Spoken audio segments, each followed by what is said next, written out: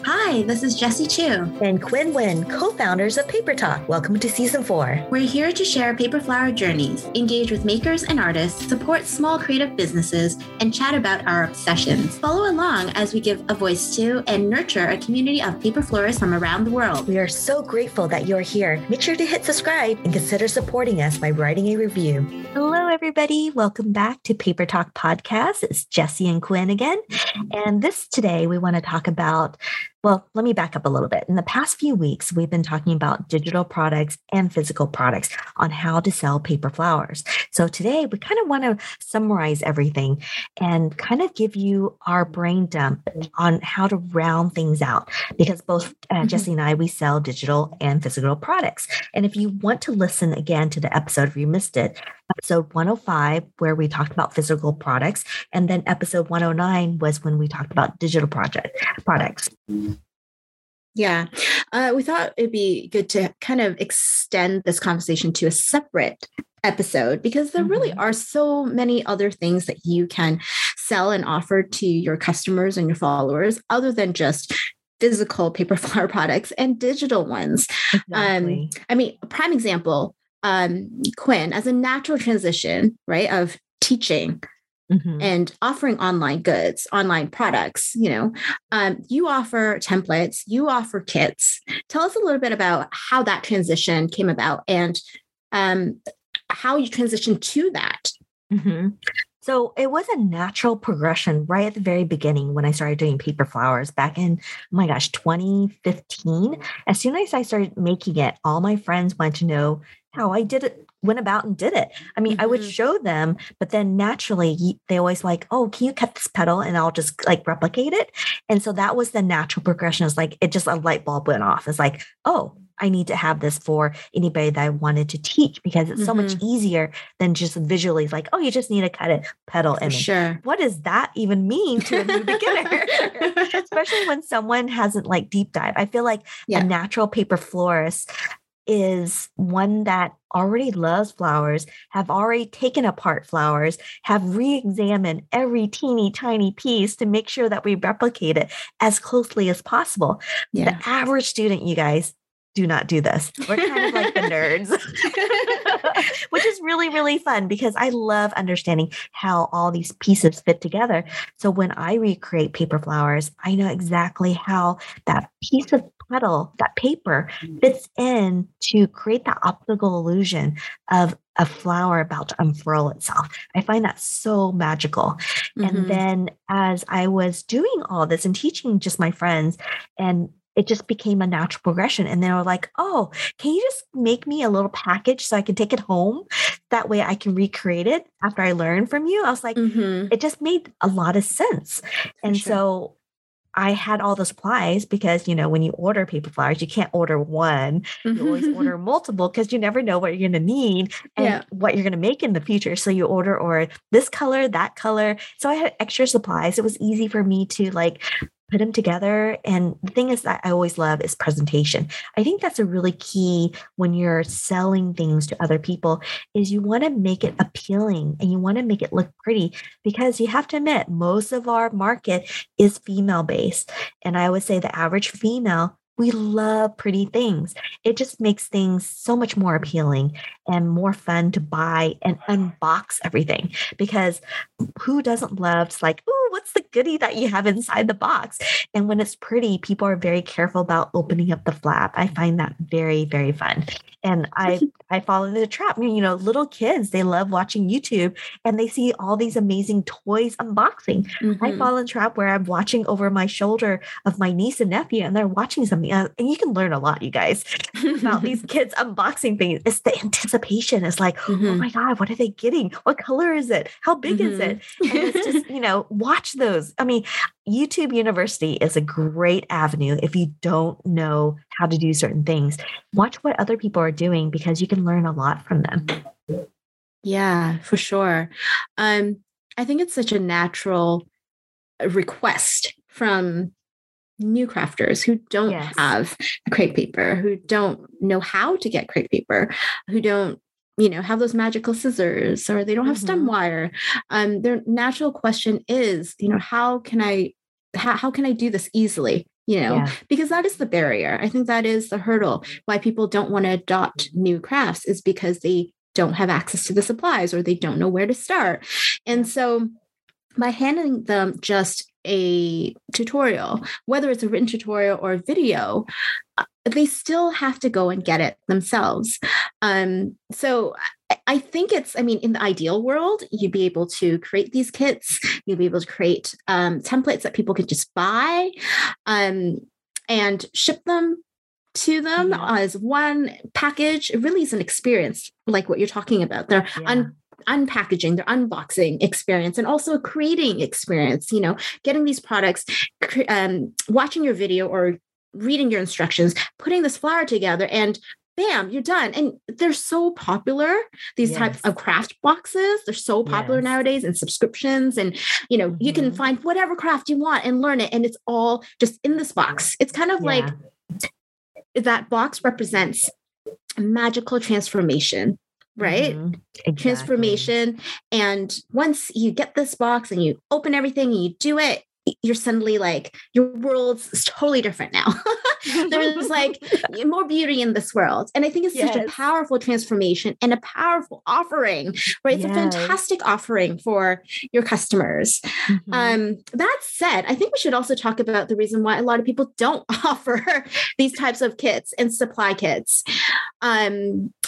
And Quinn, you do the grunt work in, sourcing all of it and then actually having to package everything and then ship everything out. And storing everything. That's a big thing a lot of people don't think about, is where do you store everything and how are you storing it in a way that it doesn't, because, crepe paper, you want to make sure that it's not in sunlight because that will change the color of the paper. So do you have a safe place in your house that is, temperature driven and sunlight driven, water driven, no water, no sun. You want to make sure that if you're keeping these supplies over months at a time, that they're in great condition when the customer receive it. You don't want that glue bottle to be dried up because you didn't check the seal and you didn't test, you have to do quality control. Even though you're getting it from a vendor who did the quality control, you have the responsibility of quality control, keeping it so that when you pass it on to the customer,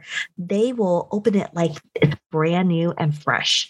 So something to think about. And also, a lot of people, they don't configure in the shipping costs of those wholesale products being delivered to you and the shipping costs of you sending out to the customer itself. Those are a lot of shipping and also a lot of expenses that I feel like a lot of people are not computing in there. So think about that when you're computing and figuring out the final price of these kits. And your time. I don't know about you guys, but shipping is not my favorite thing. A lot of people don't like shipping for so many reasons. But shipping is not just shipping, but like you putting everything together, right? If you're not going to buy like separate packages of stem wire and you're going to buy a whole box, you're going to need to separate it out. And then you're going to have to throw everything together, make sure like everything is in that box. You got to double check, triple check, and label everything as well, because people are going to open it up and be like, I don't know what these things are. I don't know what the stem wire gauge is. What gauge is this? What gauge is this? And you want to make it pretty. So and organize. Are you going to invest the money up front in getting pretty boxes, or are you going to have generic boxes, but you're going to put stickers on it and you're going to have to wrap it with tissue? Are you going to, it's so labor intensive. Are you going to have to hire somebody?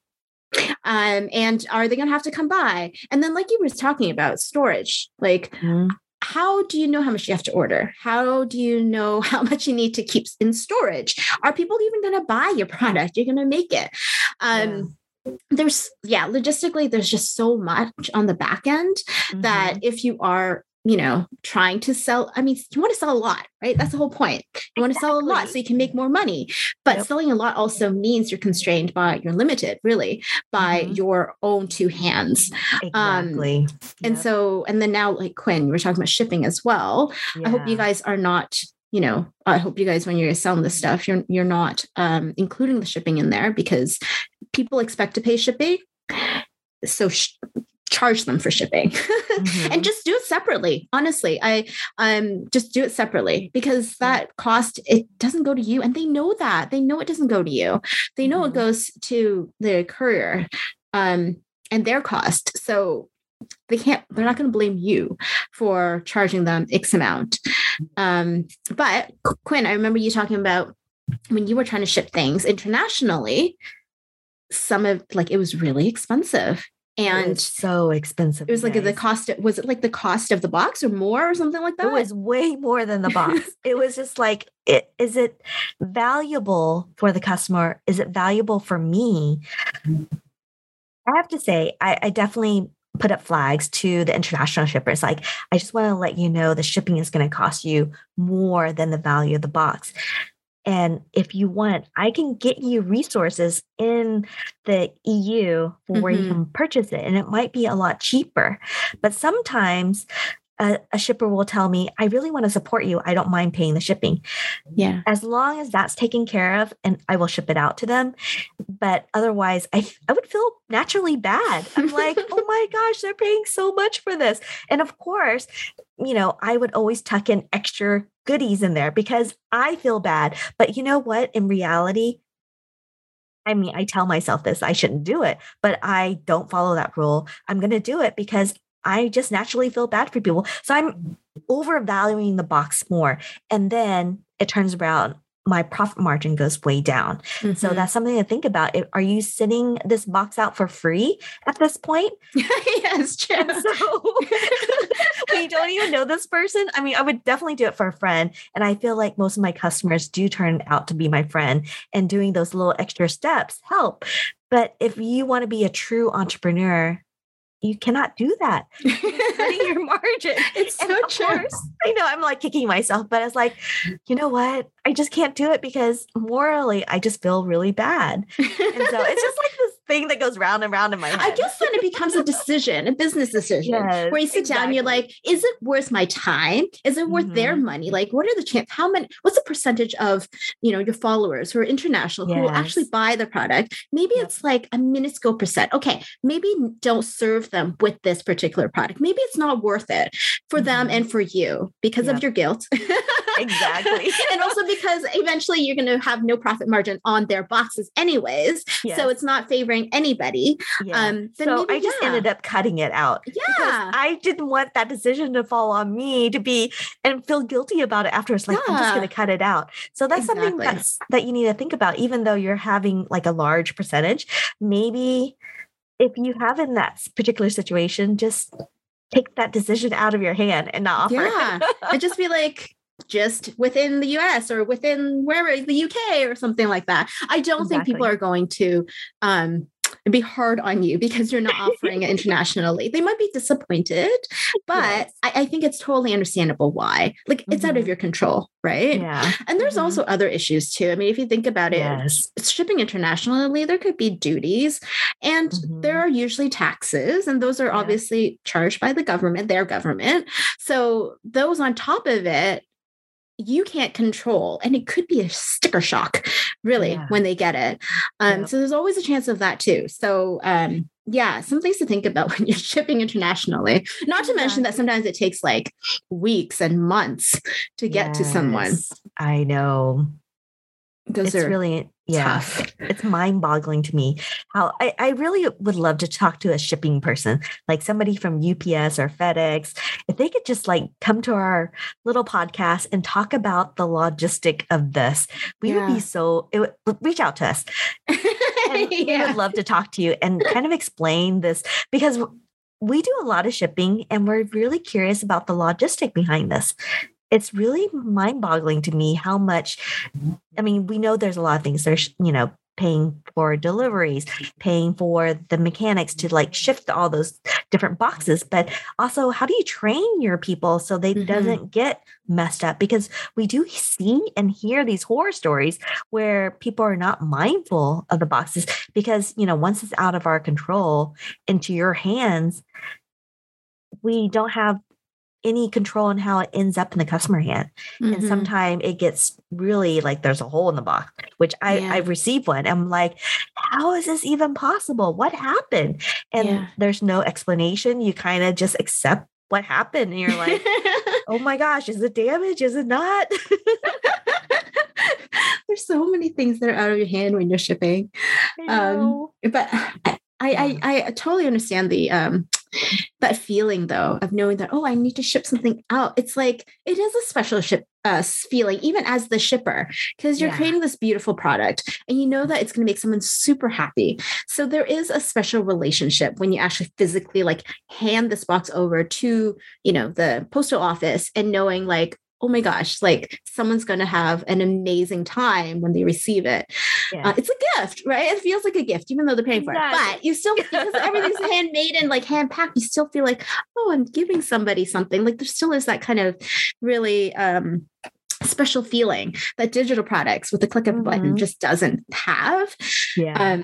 So I totally also get why, you might think, oh my God, I'm so successful now because I'm shipping things out, which is like, when I got there, it's like, oh, I love this. And then afterwards it was like, no, I don't.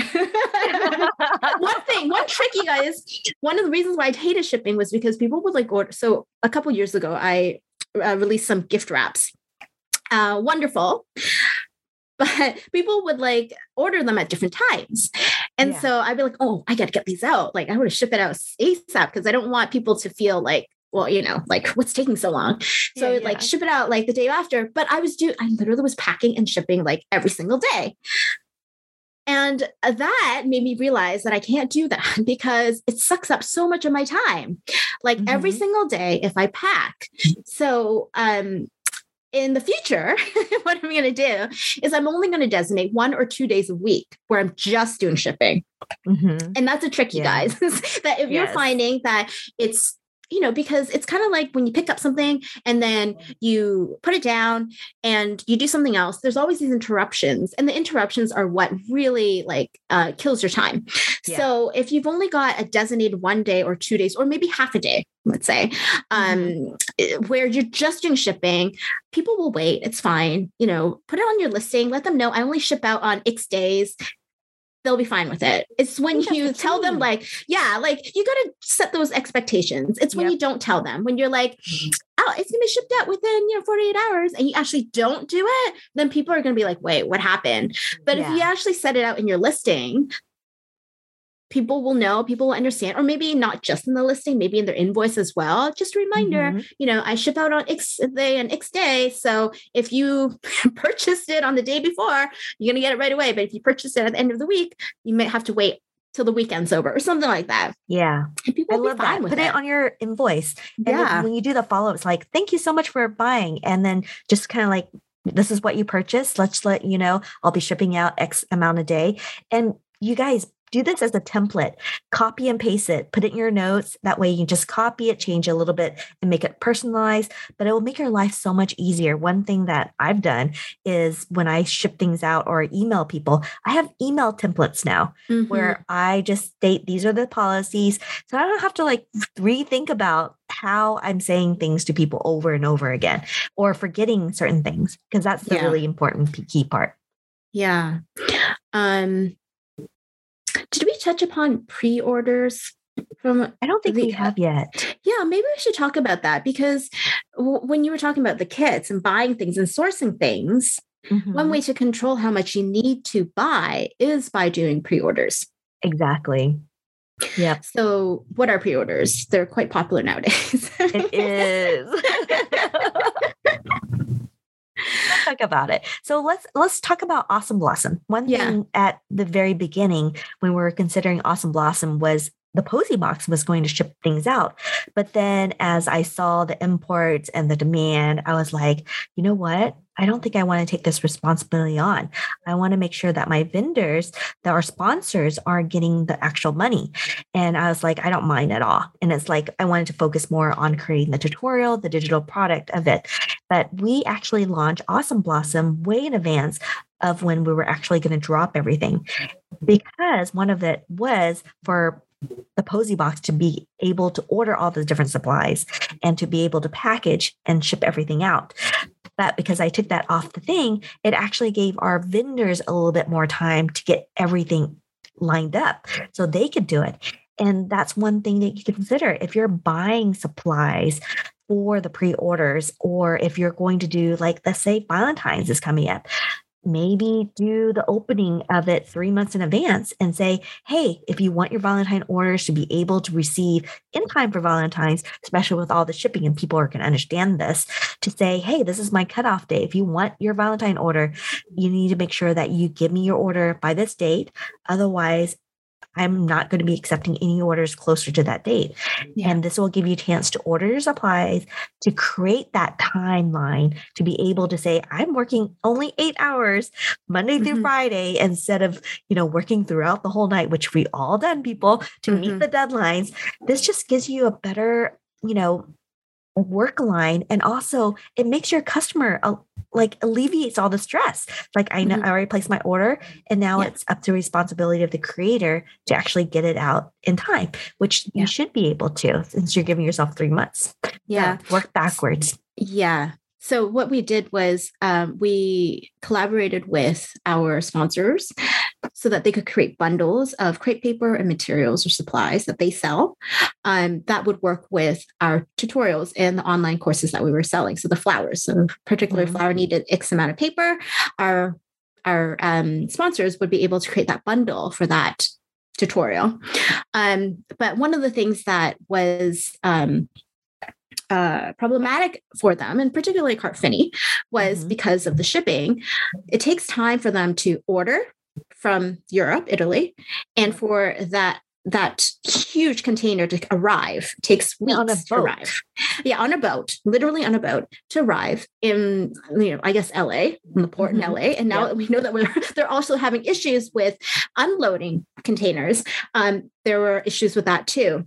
And so in order for Mike to ensure that there's enough paper, what we had suggested to him was that he could create these bundles online. People would order them, but they won't receive the paper yet. So it would clearly state on the website that these are pre-orders only, meaning that he's taking orders so that he knows exactly how much he might need to order from Italy, or how much he might need to reorder because, his inventory is low. Yep. So what was important was that people understood what that meant, even though we still had questions about it. But essentially it means you click buy, but you don't get it right away. He's not going to ship it to you right away. He's going to have, let's say on his website, it's this 3-week timeline where he'll start shipping it out 3 weeks later. And that's just to coordinate with the shipment coming into his warehouse and the timeline it takes for him to ship it out. Exactly. So pre-orders are really popular right now with crafters, especially with people who make a lot of quantity of an item. Exactly. They'll open only a certain number of slots open. So for example, if I have 3 flowers for, I don't know, the spring, it's daffodil, it's muscari, and tulip. I'm going to open up 10 spaces for each, meaning I'm only going to make 30 flowers. And once those, people click on it and pre-order and all those 30 spaces are gone, that's it. Yeah. And so that's pre-order. What it does is it helps you know how many you have to make. So same thing with kits, right? So if you want to know how many kits I need for Black Friday or the holidays, let's say, I'm going to pre-order. You only get, I don't know, either they all run out. So you can set a limit, like only 50. Once they're sold out, that's it. Or you could do a time frame. You could say like, 1 week only. Here's the sale. After the week, I close up. You can't buy anymore. At the end of the week, you'll know how many you need to make, how many kits you need to make, because you would have sold X amount on pre-orders. And as long as like on your website, you indicate that it's not shipped out right away, that it's going to be shipped out, 2 weeks, 3 weeks from now, people will be totally fine. But it's such a great way to control what you need to do without pre-buying, pre-creating, and being able to kind of coordinate with any kind of supplies or materials that you might need. Yeah. So it's an increasingly popular way of selling your goods. So if any of you guys have experience with that, we'd love to hear about it. We I haven't started doing that, obviously, because I don't do kits and stuff, but I also haven't been doing collections yet. But it definitely was something that we were working on in Awesome Blossom. And I think it worked out really well for Mike. Mm-hmm. Yeah. So that, and the customers too, to be honest, because then he knew how much he had to order in pastels and get them to people on time. So, but yeah, that's a really good way of managing your client's expectations and also managing your end without spending a lot of money. Because I mean, with supplies and materials, you're putting up a lot of money up front, right? Let's be honest, you're going to need a line of credit.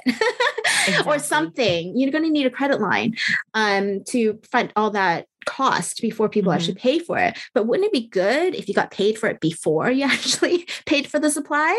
Exactly. Pre-order is the way to do that. And also, a lot of wholesale company will tell you need a minimum. And so if you don't know the exact number and you're like, oh my gosh, I need 5 more, you need to run out to a brick and mortar to be able to purchase it, because they won't allow you to buy the 5 pieces for wholesale costs. So now you're spending even more money to cover that. So you really need to know your numbers and how much you're going to be spending out of pocket beforehand.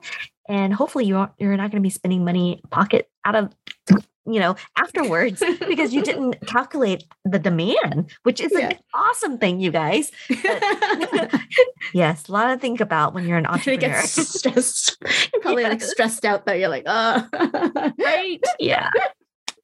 One last thing. I know when we were going through Paper to Profit, a lot of people were talking about craft spaces.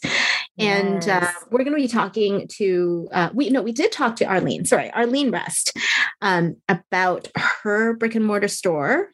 Mm-hmm. Very inspirational. I think it's everyone's dream to make paper flowers and then open up a shop and a craft space. And so if you guys haven't listened to that episode, make sure you do. That's episode 110. Yep. And also, you guys, check out the Blossom Planter live that we did on, when did we do that? It was a Wednesday. November 3rd. Yes. November 3rd. Guys, check that out, because you actually get a tour of Arlene's shop. How amazing is that? I know. It's so cool. All right. I think we're going to end this conversation and have another one another day. Thank you so much for listening to us. And we're so happy that you're with us. Bye, guys. Bye. Thank you for listening to this episode of Paper Talk. Today's episode is sponsored by our patrons, Elaine Lim, Moria Van White, Winnie McDowell, Jennifer Desplantes, Robin, Bonnie Slipper, Laura Wheely, Martha Tokas, Nina, Linda Drysdale, Lucinda, and Tina Proctor. We appreciate your donation, and we're excited to keep creating content for our paper flower community. If you're interested in supporting us, head on over to our Patreon page at www.patreon.com/papertalk and sign up as a patron. We would love to see you there.